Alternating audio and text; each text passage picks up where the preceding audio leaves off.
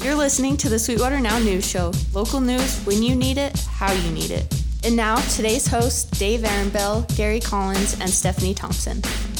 Good afternoon and welcome to the Local 307 News Podcast for Friday, April 10th. Our podcast is brought to you by Sonic Drive-In, still offering great curbside service like you've come to love, but they're also offering delivery now in the wake of everything that's going on. Just call 362-1960 to place your order. 97 Gateway Boulevard, service at the speed of sound. That's Sonic Drive-In. I'm Dave Ehrenbell, along with my colleagues Gary Collins and Stephanie Thompson, and we're going to get you up to date on everything that's happening around the COVID-19 coronavirus news here this week in Sweetwater County. And Gary, we've got some relatively good news this past week, not all doom and gloom. Yeah, Dave. So this week we did see our 4th, 5th, and 6th COVID-19 coronavirus patients here in Sweetwater County.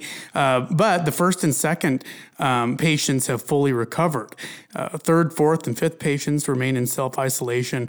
They're in good condition with only mild symptoms treatable at home. 6th patient, fair condition, continuing to manage the illness in self-isolation from home. And then we also have their, anybody they've come in contact with, they've been reached out to for whatever possible quarantine or isolation that has been recommended via the county. So contact tracing does show that the 5th confirmed patient tied to the 2nd and 3rd, and then the 6th patient tied to the 4th. And on the state level, the Wyoming Department of Health reported an increase in the amount of COVID-19 patient recoveries. That went from 62 to 94 this week. The department also started reporting probable cases, which right now they believe is right around 70. The department states that probable cases include a total count of people who are a close contact to a laboratory-confirmed COVID-19 case and develop symptoms of COVID-19 but have not yet been tested. The count includes probable cases that have been recovered. Yeah, Dave, with that, the reason they're doing that is obviously the lack of testing supplies. And I know, and people are not going to be, we know that our readers are already unhappy with some of that, but, it's kind of the only scenario that we have at the moment. Everybody cannot be tested right now.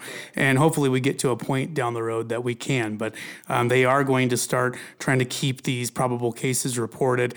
And we've heard many numbers in Fremont, hundreds. And so, let's hope that this reporting, we're going to try to stay on top of all of it. But at the same time, it seems to change quite a bit. So we just want to be clear on that. I was just looking at, again, the state site, and so out of over 4,000 tested, still only 230 positive, and then those 94 recovered.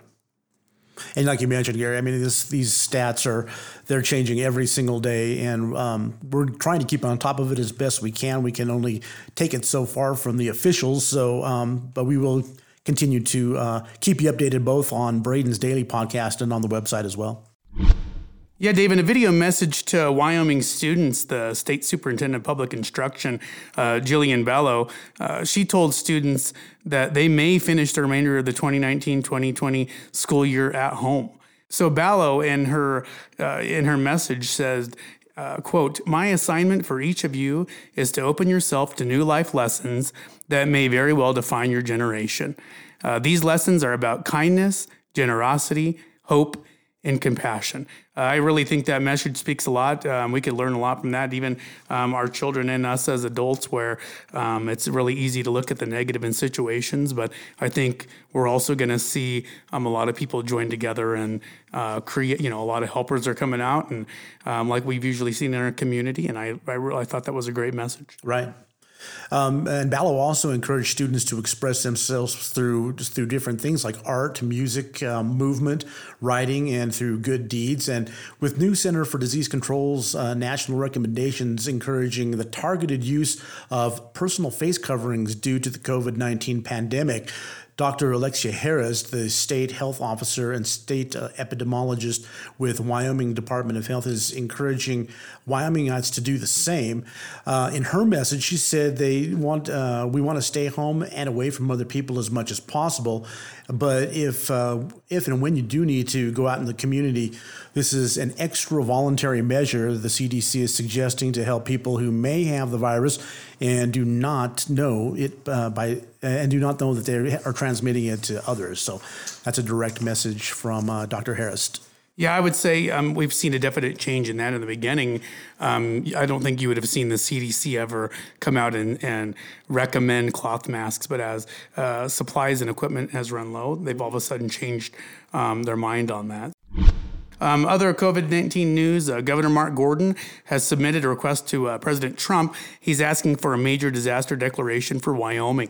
That declaration would allow all 23 of Wyoming's counties and also the Eastern Shoshone and Northern Arapaho tribes to access funding and services for crucial assistance during the COVID-19 pandemic. So the Robert T. Stafford Disaster Relief and Emergency Assistance Act allows states to request a public assistance and individual assistance disaster declaration, and that's to respond to incidents that exceed the capabilities of a state to respond effectively. So Governor Gordon getting ahead of that and making that declaration for if and Wyoming actually does end up needing that. And we just caught some news yesterday, and a lot of people had some questions about this one. And we want to just clarify a few points that Utah Governor Gary Herbert has issued an order whereby everyone entering the state of Utah by automobile or truck on a major roadway will be asked to complete a travel declaration form beginning today, which is Friday.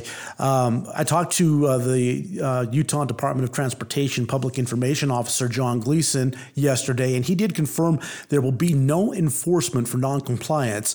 It's just a way for the state to continue practicing proper methods to prevent the spread of the virus. So if you roll into Utah, you don't answer that thing, nobody's going to pull you over and put you in jail, but they are asking you to comply with that so that they can keep track of people coming in and out of the state. And the way it's going to work, Gary, is that travelers, they'll receive a text message when entering Utah.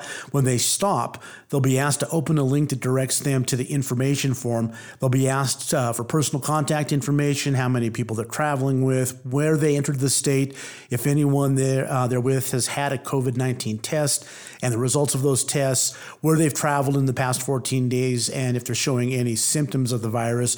And then once travelers are done, they'll receive a message that they've completed the form, and basically that's it. So it's just Utah's way of kind of trying to keep that spread under control. Well, yeah, Dave, as we've seen, tracing results are very hard to figure out if somebody, especially if people are out traveling and for work or otherwise, and next thing you know, they're coming across your border, and we can obviously see the reason why they're doing this. Not that everybody's going to agree or comply, but there definitely is a reason to the madness of wanting to know if there is a spread, how did it get started? Mm-hmm, exactly. So we're going to stray off a little COVID-19 news here for a minute. And Stephanie, you got some news from the county commissioners. Yes, this week the Sweetwater County Commissioners voted unanimously to make Sweetwater County a Second Amendment sanctuary county. Commissioner Wally Johnson presented the resolution, saying it's about time they make this decision. He said Wyoming is the number one in the country for gun ownership, and there is a great deal of support in the community for this county to be a sanctuary county. The resolution also states the Constitution of the United States of America is the supreme law of our nation, and the Second Amendment grants the right of the people to keep and bear arms, and the right shall not be infringed upon. The resolution also notes that Sweetwater County derives economic benefit from firearm recreation, hunting, and shooting conducted within the county. Well, Stephanie and Dave, the Rock Springs City Council ratified a letter this week that officially suspended their projects from the 6-penny special purpose tax request initiative. So during the April 7th council meeting, the council discussed why they wrote the letter to the Sweetwater County Commission. They informed the commission at that time they were suspending those requests. Councilor Keaton West said It's a difficult decision to put the requests on hold, but it is the most responsible thing to do during this time. He said that this gives people time to get back on their feet. Rock Springs Mayor Tim Como followed up with that and said the city has no intentions of forgetting about these projects. Just that the timing is bad with everything going on with this COVID-19 pandemic and the impacts on the economy right now, and then also those that are unforeseen. Quote from Como, "I think common sense alone would prove that voters would definitely not appreciate having to consider a 6-penny tax at this time in their lives. I think it makes sense to hold off, revisit this in a bit, and take a look at where the economy and how our voters are doing at that point." So I'm wondering, you guys, if there's, I guess we're just going to have to kind of ride this out before any of this really gets resolved or put back on the agenda or put back on the table. And that's really no telling how long that's going to take. Yeah, it sounded like in the Sweetwater County Commission meeting that was also held this Tuesday that they have not made the final decision yet on the 6-penny initiative. And so they were going to at least give it another meeting or two to really see what the impact might be and make that decision at that time. Let's take a quick break to hear from today's sponsor. Today's Local 307 News podcast is brought to you by our friends at Sonic Drive-In. Sonic wants to remind everyone during these unpredictable times that they're offering delivery service from 11 a.m. to 7 p.m. It's really simple. Just call 307-362-1960. That's 307-362-1960 and order your favorite Sonic menu items today. They'll bring it right to your doorstep. And if you're in need of a breath of fresh air and want to get out of the house, well, Sonic's drive-thru is open as well. Delivery and takeout service at the speed of sound. That's your local Sonic Drive-In, located at 97 Gateway Boulevard in Rock Springs. Well, people all over the community, they're reaching out to doing kind of special things within their neighborhood. And Stephanie, there was a really great story that came out of Rock Springs here this past week. It's a birthday story. Why don't you share that one? Sure. I was able to talk to Ashley Jones, and she said when she realized the birthday plans she had scheduled for her son weren't going to happen due to the COVID-19 recommendations for social distancing, she made a plea to community members on social media. She asked residents on Facebook if they would be willing to put up signs next to the teddy bears that they had already had in their windows for the teddy bear hunt. And she was quite surprised with the response that her son Cash had received, who turned 4. There was so much participation that Ashley and her family drove around for more than 4 hours looking at all of those signs that people had made for Cash. And even a handful of residents left presents and balloons for the birthday boy. So some great things are coming out of the community helping out this time. Yeah, we've seen a few other, I think we even had one posted today. Looked like the sheriff's office had pulled up outside of a little boy's home and flipped the lights on. And so it's great to see those positive stories coming out and seeing how people are adapting to some of these things that we take for granted at times. Yeah, very interesting. And I think that it's you're going to see more and more of those things happening. You see them around the country, but here locally, they do the schools are doing their parades through the neighborhood, which is really cool. And we're just encouraging anybody to just continue doing that and letting us know so that we can definitely let the community know what you guys are up to.